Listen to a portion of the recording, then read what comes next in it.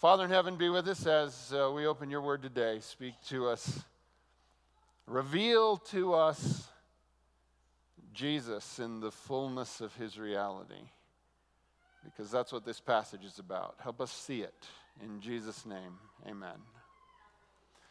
So we're going to finish out John chapter 8 today. We've had a few weeks where we've been away from this, but we're going to finish up in John chapter 8, and really we've had quite a few messages just out of this one chapter. One was by Mark Johnson, the first part of the chapter, that we typically call the woman taken in adultery, but maybe that's a bit of a biased way to tell that story. But nonetheless, the story of the woman that was brought before Jesus with the expectation that Jesus would condemn her. But that's not what he did in that event, and Mark did a great job with that passage. And then we went on, and Jesus begins this extended discussion with the people around him. And one of the things that comes out clearly in that discussion is just the confusion. Remember when we started talking about the book of John all the way back at the beginning, one of the key crises that this book is dealing with is, who is Jesus? Who is this guy that's come into the world? And John introduces his book by saying, in the beginning was the Word, and he talks about the light came into the world, and the light was the life of men. But he came to his own, but his own did not recognize him. They did not receive him. So the great challenge of understanding who Jesus is in the reality of this world, and there was so much confusion, and we talked about that, and then we talked on another Sabbath about a comment that Jesus makes in verses 31 and 32 of John 8. He says, to the Jews who had believed him, Jesus said, if you hold to my teaching, you really are my disciples, then you will know the truth, and the truth will set you free. We talked a little bit about truth and the difference between what Jesus does for us to save us and the role that truth plays in our life. Sometimes we get confused and we start to think that truth saves us. But truth doesn't save us. Jesus saves us. Truth sets us free. So that's an important distinction. And it's one we need to understand, that it's faith in Jesus that brings salvation, but it's walking in truth that brings freedom. So if you want both salvation and freedom, they go hand in hand. But don't get them in the wrong order. Don't start thinking that truth saves you, because you're putting confidence in the wrong place. And it's not a stable foundation. Only Jesus is a stable foundation. Truth is built around that. So we spent time on that, and we talked about that. But now we're at the very close of this rather remarkable interaction in this chapter. And we're really getting down to a real moment of crisis. So I want to start here in verse 46. Can any of you prove me guilty of sin? Jesus says. If I am telling the truth, why don't you believe me? Whoever belongs to God hears what God says. The reason you do not hear is that you do not belong to God. Here's another concept we've talked about. Do you remember? He who has an ear, let him hear. The notion being that if you are truly in your heart committed to following after Jesus, you will be able to recognize truth when it's spoken. But if you are not fully yielded in your heart, then truth can be spoken to you and you can't hear it, because you have a different master. Now, there's a most remarkable ending that's going to take place now in these next few verses. But here's the problem. In order to truly appreciate and understand what's just about to happen in this interaction with Jesus, we can't start here, because we have to have context. And this is an important point to remember in the life of Jesus. The life of Jesus did not just appear out of nothing. No, God had been revealing things for years and years and years, hundreds of years. Dare we even say thousands of years? God had been revealing truth. But it all comes together in Jesus. But part of fully understanding that is to understand what's come before. So, in order to appreciate what we're about to read in the book of John, we've got to go back to Genesis chapter 15. Now, if you have a Bible with you or you have a device there with you or something like that and you want to get it out and follow along, you can do that. One of the things we're trying to figure out the balance on is having the right amount of light in here for you to be able to read and all those things. So if you don't have enough, you can make a comment on that, and we'll try to figure out how to get all the balances right between contemporary worship style and Bible reading, and it's a lot harder than you would think. You'd think we just show up and do this, but no, it's tricky. All right, so Genesis chapter 15, beginning in verse 1. After this, the word of the Lord came to Abram. Abram, we're still talking about Abram here. He's going to become Abraham, but he hasn't yet. After this, the word of the Lord came to Abram in a vision. Do not be afraid, Abram. I am your shield, your very great reward. Now, if that's all the scripture you had, and you had a heart that was capable of faith, that should be enough to sustain you. If the God of heaven promises to be your shield and your very great reward. And understand, Abram didn't have scripture. We forget that about this story, don't we? This is Abram interacting with God, and this is the word of the Lord to him. I am your shield, your very great reward. But Abram said, Sovereign Lord, what can you give me since I remain childless? And the one who will inherit my estate is Eliezer of Damascus. And Abram said, You have given me no children, so a servant in my household will be my heir. Then the word of the Lord came to him. This man will not be your heir, but a son who is your own flesh and blood will be your heir. He took him outside and said, Look up at the sky and count the stars, if indeed you can count them. Then he said to him, So shall your offspring be. Abram believed the Lord, and he credited it to him as righteousness. Now, there's a whole bunch in this story, but just one piece of that. It's been kind of a smoky, hazy summer, so maybe the night sky hasn't been as beautiful as it is sometimes. But one of the things that was just a powerful impact on Alicia and I when we were first visiting out here, when my sister and brother-in-law just had gotten their place up in Leadville, was to go out in the evening, well, night really, not evening, but night, and look up at all the stars.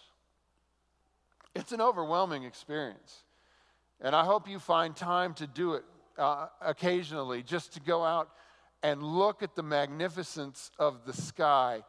And this is what God said to Abram. He took him outside and said, Look up at the sky and count the stars, if indeed you can count them. So shall your offspring be. So the promise here is that Abram is going to become a father of a people too numerous to count. Now I want you to jump ahead to verse 12, because we have to pick up a piece of this that will be relevant in a second, that will take us all the way back to where we started in the book of John. But you got to get this piece. Genesis 15, verse 12. As the sun was setting, Abram fell into a deep sleep, and a thick and dreadful darkness came over him. Then the Lord said to him, Know for certain that for 400 years your descendants will be strangers in a country not their own, and that they will be enslaved and mistreated there.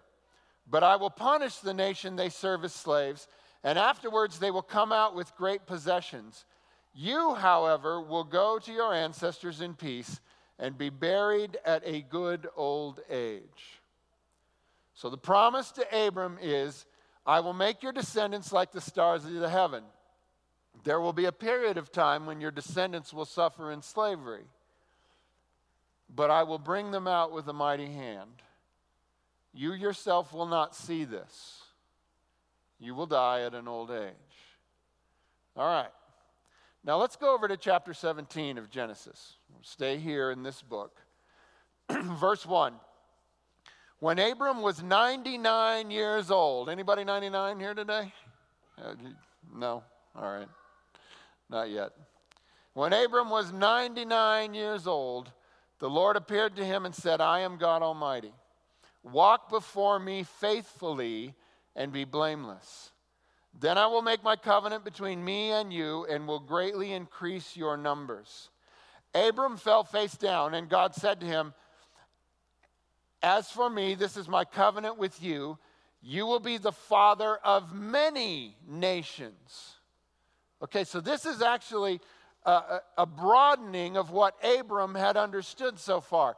He had understood that he would be the father of many people, but his natural assumption was all of these people are going to be my descendants. But God says, you will be the father of many nations. No longer will you be called Abram. Your name will be Abraham, for I have made you a father of many nations. I will make you very fruitful. I will make nations of you, and kings will come from you. I will establish my covenant as an everlasting covenant between me and you and your descendants after you for the generations to come, to be your God and the God of your descendants after you. The whole land of Canaan, where you now reside as a foreigner, I will give as an everlasting possession to you and your descendants after you, and I will be their God. So this is an expansion. And with this expansion of the promise comes a name change. Abram to Abraham. And the promise is, it's not just your descendants. You're going to be the father of many nations. Now, did he understand this in the fullness? I don't think so. But do you remember what John the Baptist says to the Pharisees who come to him and ask him why he's baptizing? He says, I tell you, God can raise up sons for Abraham from these stones. And do you remember how when Jesus comes and the work he does, suddenly it is discovered that the saving grace of Jesus isn't just for the literal descendants of Abraham, but that anyone who believes will be reckoned a child of God and thus a child of Abraham. And so you all, most of you who are not Jewish, have been included as sons and daughters of Abraham by faith. Let's go on. Verse 15. God also said to Abraham, as for Sarai, your wife, you are no longer to call her Sarai. Her name will be Sarah. I will bless her and will surely give you a son by her. I will bless her so that she will be the mother of nations. Kings of peoples will come from her. So again, part of the miracle of all of this is that Abraham and Sarah are too old for children. Yet, God in his goodness, yes, in the short run gave Isaac, but in the long run gave all of us who put our faith in God. So we're creating context here because you've got to see this bigger picture to appreciate what's about to happen in this conversation with Jesus. One more spot we've got to look, and that's Genesis chapter 22, verse 10. Now, what's going on here is Abraham has taken that son of promise, Isaac, and taken him up on the mountain because he's been directed to give him as a sacrifice. And we pick up the story in verse 10. Then Abraham reached out his hand and took the knife to slay his son. But the angel of the Lord called out to him from heaven, Abraham, Abraham. Here I am, he replied. Do not lay a hand on the boy, he said. Do not do anything to him. Now I know that you fear God because you have not withheld from me your son, your only son. Abraham looked up, and there in a thicket he saw a ram caught by its horns. He went over and took the ram and sacrificed it as a burnt offering instead of his son. So Abraham called that place, the Lord will provide. And to this day it is said, on the mountain of the Lord it will be provided. All right, understand the context. Abraham is trying to understand what it takes to offer a sacrifice sufficient to appease God. But God says to him, that's not what it's about. Because I will make provision for you. You do not have to live your life trying to appease me so that I will not destroy you, because I want to save you. Therefore, I will make provision for you, because you cannot make sufficient provision for yourself. And the saying becomes, on the mountain, the Lord will provide. All right, hang on to that. We got to go forward one book. Exodus chapter 3. Exodus chapter 3. And we're going to begin in verse 1. And now we're going to talk about someone else. Now Moses was tending the flock of Jethro, his father-in-law, the priest of Midian.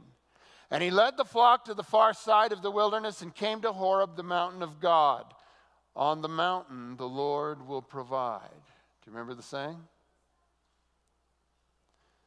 There the angel of the Lord appeared to him in flames of fire from within a bush.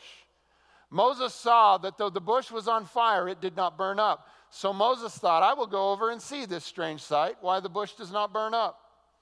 When the Lord saw that he had gone over to look, God called to him from the bush, Moses, Moses. It's interesting. Abraham, Abraham, Moses, Moses.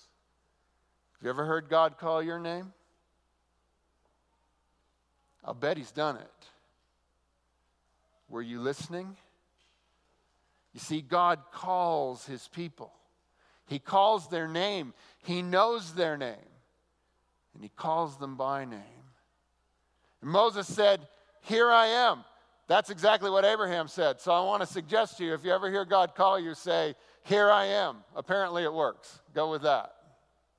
Here I am. Verse 5, do not come any closer, God said. Take off your sandals, for the place where you're standing is holy ground. Then he said, I am the God of your father, the God of Abraham, the God of Isaac, and the God of Jacob. At this, Moses hid his face because he was afraid to look at God. Now, one of the things to take from that is the continuance of God with his people. And when he comes to you, he has that same message, because the same God that calls your name is the God that called Abraham's name, called Isaac's name, called Jacob's name, called Moses' name, all the way down. This is your family.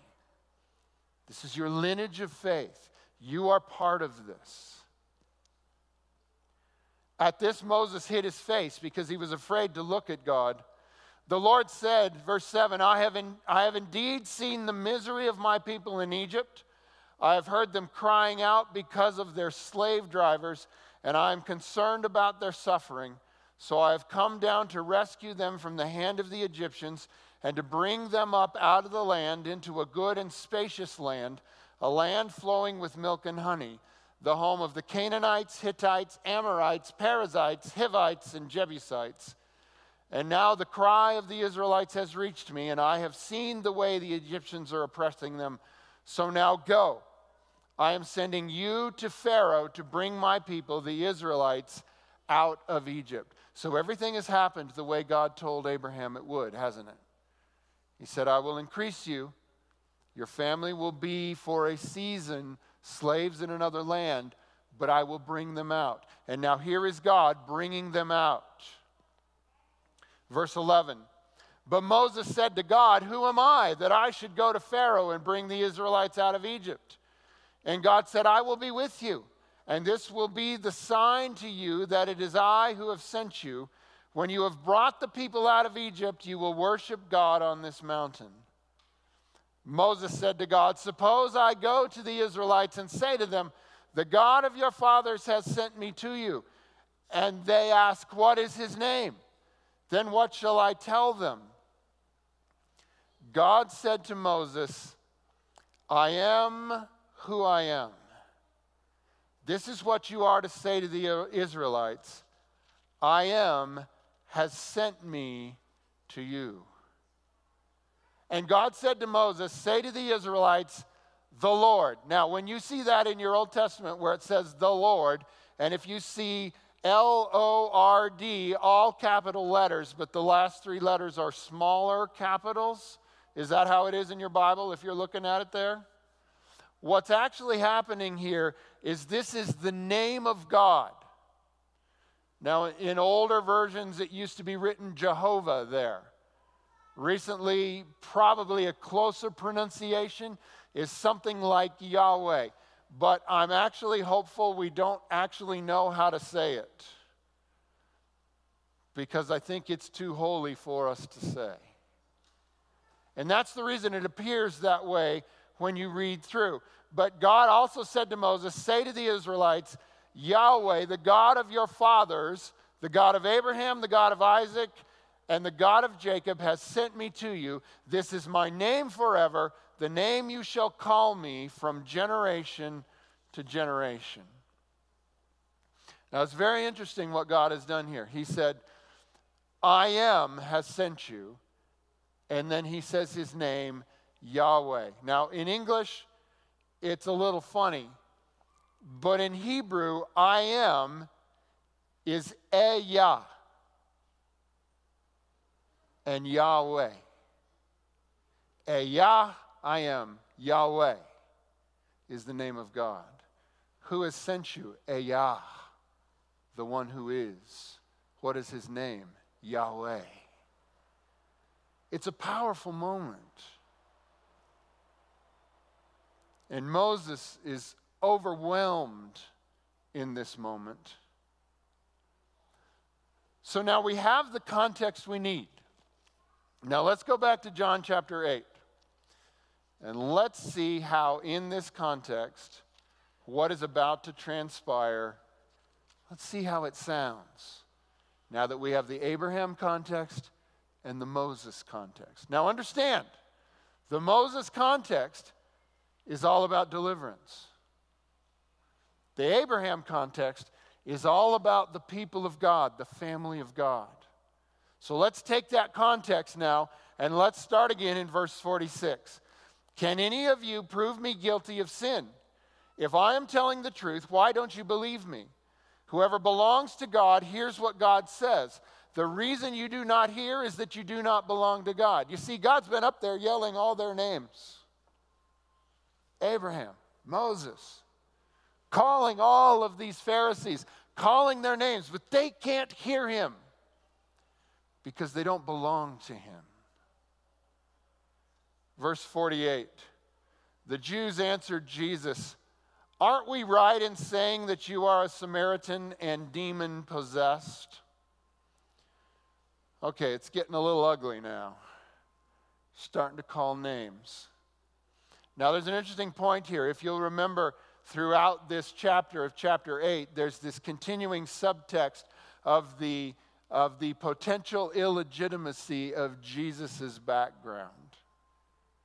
It comes out in multiple places in the chapter where they're challenging him, where is your father? And the suggestion now is, your father is probably a Samaritan. Now to them, that was as an ugly a thing as they thought they could come up with to say. And on top of it, they add that Jesus is also demon-possessed.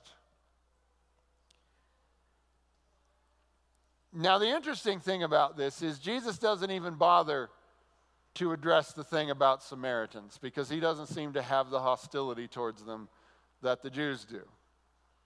But he will not stand for the work of the Holy Spirit to be attributed to demons. Listen to what he says, verse 49. I am not possessed by a demon, said Jesus, but I honor my Father, and you dishonor me. He can live with being called a Samaritan, but he will not allow the glory of the working of the Holy Spirit to be attributed to demons. In fact, if you go to Matthew, Mark, and Luke, there's a story told in there where Jesus says, all the blasphemies against the Son of Man will be forgiven. Call me anything you want. But the blasphemy against the Holy Spirit will not be forgiven.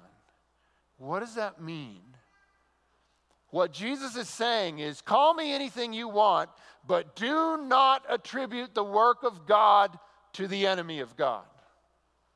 And this is a very frightful warning for those of us that are sometimes wise in our own eyes and pretty sure that what someone else is doing can't be right, because we're tempted to attribute to them, oh, well, that's just demons at work. Oh, be careful. Be careful with that.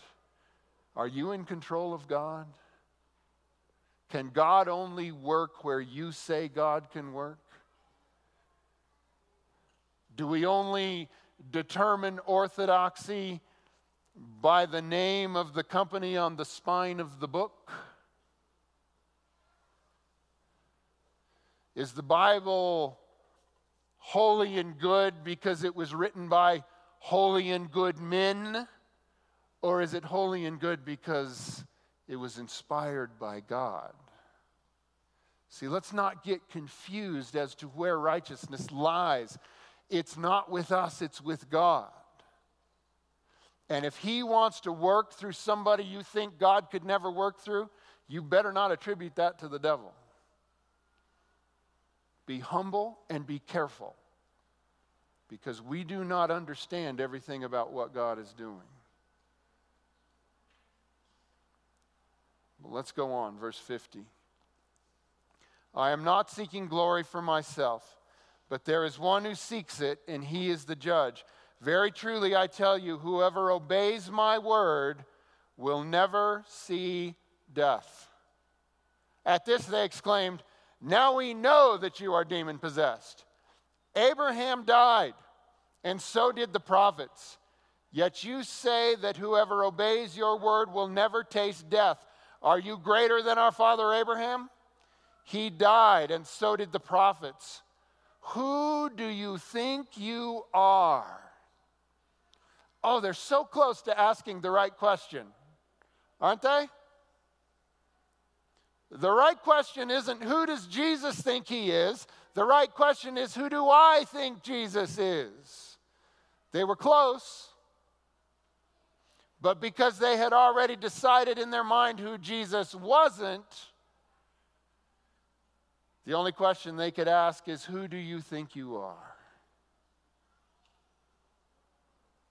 This is actually a very interesting thing that they say. And it will get fleshed out later on in the book of Hebrews. They're saying, are you greater than Abraham? Are you greater than all the prophets who died? There's a very fascinating statement that happens in Hebrews chapter 11, verse 13. And this is the chapter all about the people of faith throughout the Bible. And interestingly, this little insertion happens between the description of Abraham and the description of Moses. And this is what you get, verse 13. All these people, referring to Abraham and the ones he's going to talk about, all these people were still living by faith when they died. They did not receive the things promised. They only saw them and welcomed them from a distance, admitting that they were foreigners and strangers in the land. So what was the reality for all the faithful ones? They believed to the day of their death, and by faith saw the deliverance that was to come. They did not see it in their day, but by faith they saw the day to come. All right, let's go back. John chapter 8. And let's pick it up again in verse 54. Jesus replied, if I glorify myself, my glory means nothing. My Father, whom you claim as your God, is the one who glorifies me. Though you do not know Him, I know Him. If I said I did not, I would be a liar like you, but I do know Him and obey His word. Now look at this, verse 56, and think about what we just read in Hebrews 11. Your father Abraham rejoiced at the thought of seeing my day. He saw it and was glad. You see, Abraham, by the eyes of faith, was able to see the day of deliverance. Now, did he understand everything about it? No, none of them did. John the Baptist didn't even understand everything about it. The disciples didn't understand everything about it until later. This is how blessed you are. You start with an understanding beyond what even Abraham knew. He saw by faith. But you can read the story right here.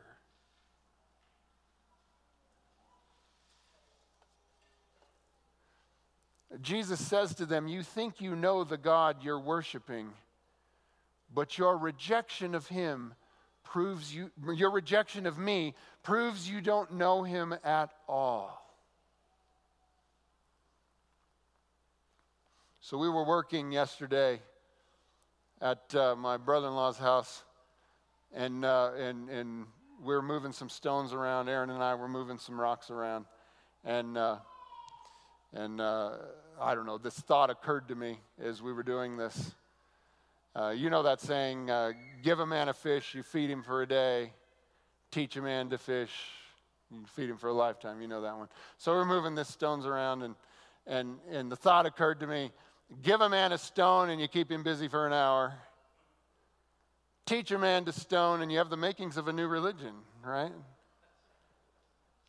We don't get it sometimes, do we? You see, we think we know everything. We think we know God. But he's saying, you guys who want to stone me don't know God. You see why humility is so important in all of this?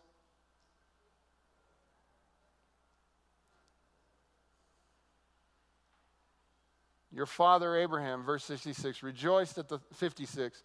Your father Abraham rejoiced at the thought of seeing my day. He saw it and was glad. Now 57. And that is, of course, either one of the most profound things ever said or one of the craziest things ever said. But verse 57, you are not yet 50 years old, they said to him, and you have seen Abraham? Very truly I tell you. Now when you see very truly in your Bible, that means it's amen is the word in Greek there. What it means is what's coming up is absolutely true. Very truly I tell you, Jesus said, before Abraham was born, I am. Okay, put that in the context of everything we talked about in that Old Testament encounter where God comes and speaks to Abram, and then God changes his name to Abraham. And then he comes to Moses and he says, if they ask who I am, who sent me, what do I say? He said, say I am has sent you. Yahweh, Ehyah, Yahweh. Now if you read this in Greek, you don't read the Hebrew there. What it says is ego eimi. Now there's an interesting thing about Greek. The verbs in Greek have an implied subject. So when you're going to use a pronoun for a subject, you don't usually write it, you just go ahead and write the verb. So if you wanted to say I am, you would say eimi, and you wouldn't put anything in front of it. But ego means I, and eimi means I am. So if it's ever written ego eimi, it is hyper-emphasis on identity. There's no accidental interpretation here. Jesus is claiming to be the presence in the burning bush, as well as the voice that spoke to Abraham. Now, is that bold?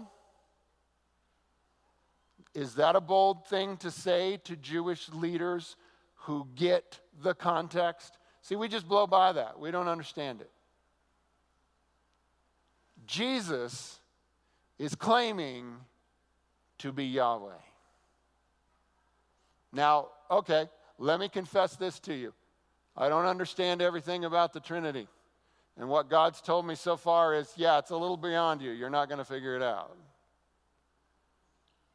So I don't understand exactly Father, Son. Is Father Yahweh? Wait, Jesus is Yahweh. Sometimes I don't know. But I do know that right here, Jesus is claiming to be this.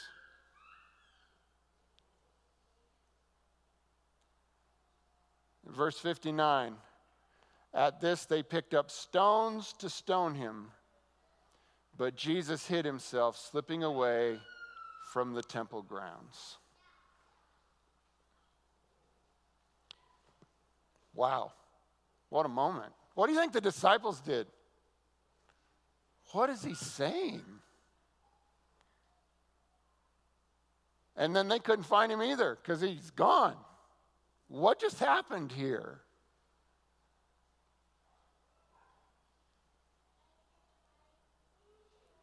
All right, what about you?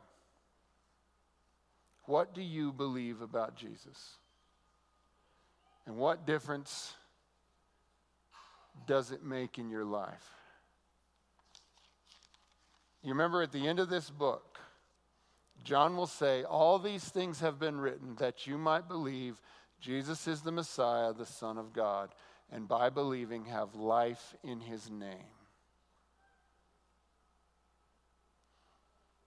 John chapter 1, verse 9, the true light that gives light to everyone was coming into the world.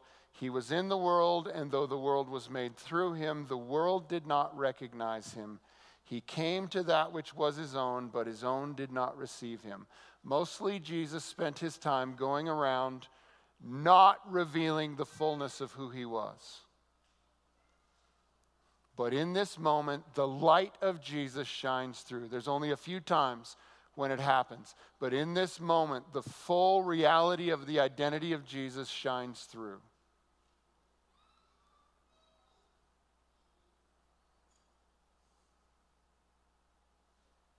The Lamb of God who takes away the sins of the world, the I Am, the Word who was from the beginning, the Creator, the one in whom is life, the truest revelation of the Father, the teacher of truth and righteousness, the one that's worthy of all your honor and glory and praise.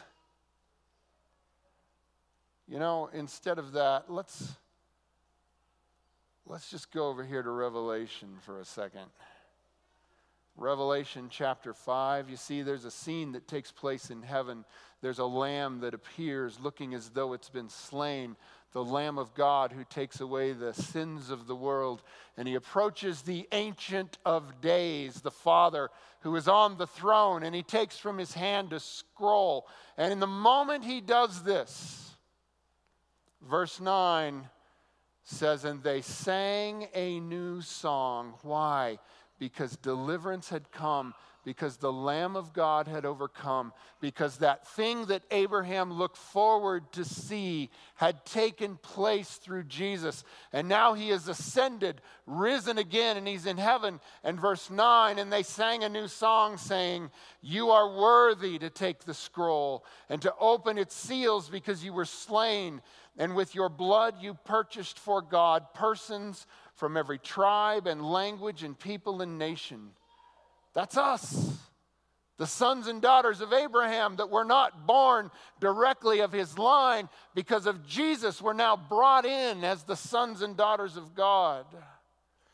You have made them to be a kingdom and priests to serve our God, and they will reign on the earth.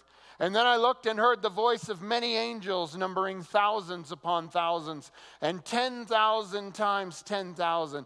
They encircled the throne and the living creatures and the elders. In a loud voice they were saying, worthy is the Lamb who was slain to receive power and wealth and wisdom and strength and honor and glory and praise. Then I heard every creature in heaven and on earth and under the earth, and on the sea, and all that is in them, saying, To him who sits on the throne and to the Lamb be praise and honor and glory and power forever and ever. What place does this Jesus have in your life? Just kind of a neutral? You're not getting it. The host of heaven falls on their face before him. Not just because of his original greatness, but because of the salvation he has worked for you, making you a child of God. What place does he have in your life? Are you giving him the praise and the honor he deserves? Is he Lord of your life?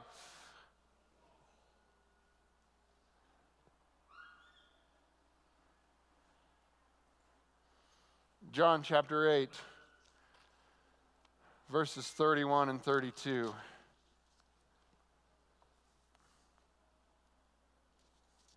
Whoops, that's Acts. John 8, 31 and 32.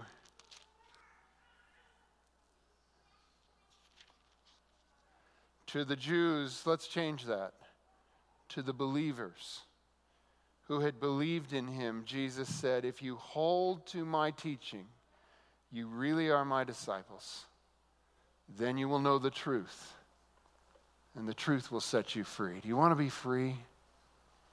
See, Jesus came to deliver us from sin and death. You see, right now, if we're not walking with Jesus, we're slaves to sin and death. But if we have accepted him, we are no longer slaves. The I Am has come, not just deliverance from Egypt, deliverance from sin and death. You are known by Jesus. He calls your name. He calls your name. You are called by Jesus. And you are born again to be a child of God. The band's going to come back up now. And they're going to lead us in a song that's going to take these ideas and just seal them in your mind. And I want you, while we hear this and sing this and participate in this, to really open your heart and let this song be truth about you. The great I Am, the deliverance has come. And he has come to live in you, and he has come to deliver you. I don't know what condition you came in this day, the condition of your heart. I don't know if there's a shadow over your heart, if you're dealing with heartache and loss, if there's sorrow in your life. Maybe you came in rejoicing. I don't know. But if anyone came in today not sure they know who Jesus is or what Jesus has done, not appreciating him or not allowing him to be Lord in their life, then when this happens and the Holy Spirit works and calls upon your heart, don't miss this chance. How long do you want to be a slave? What do you think this world has to offer you? Jesus offers forgiveness of sin, transformed living, and eternal life. There's no better offer. Don't be a slave anymore. I Am has come.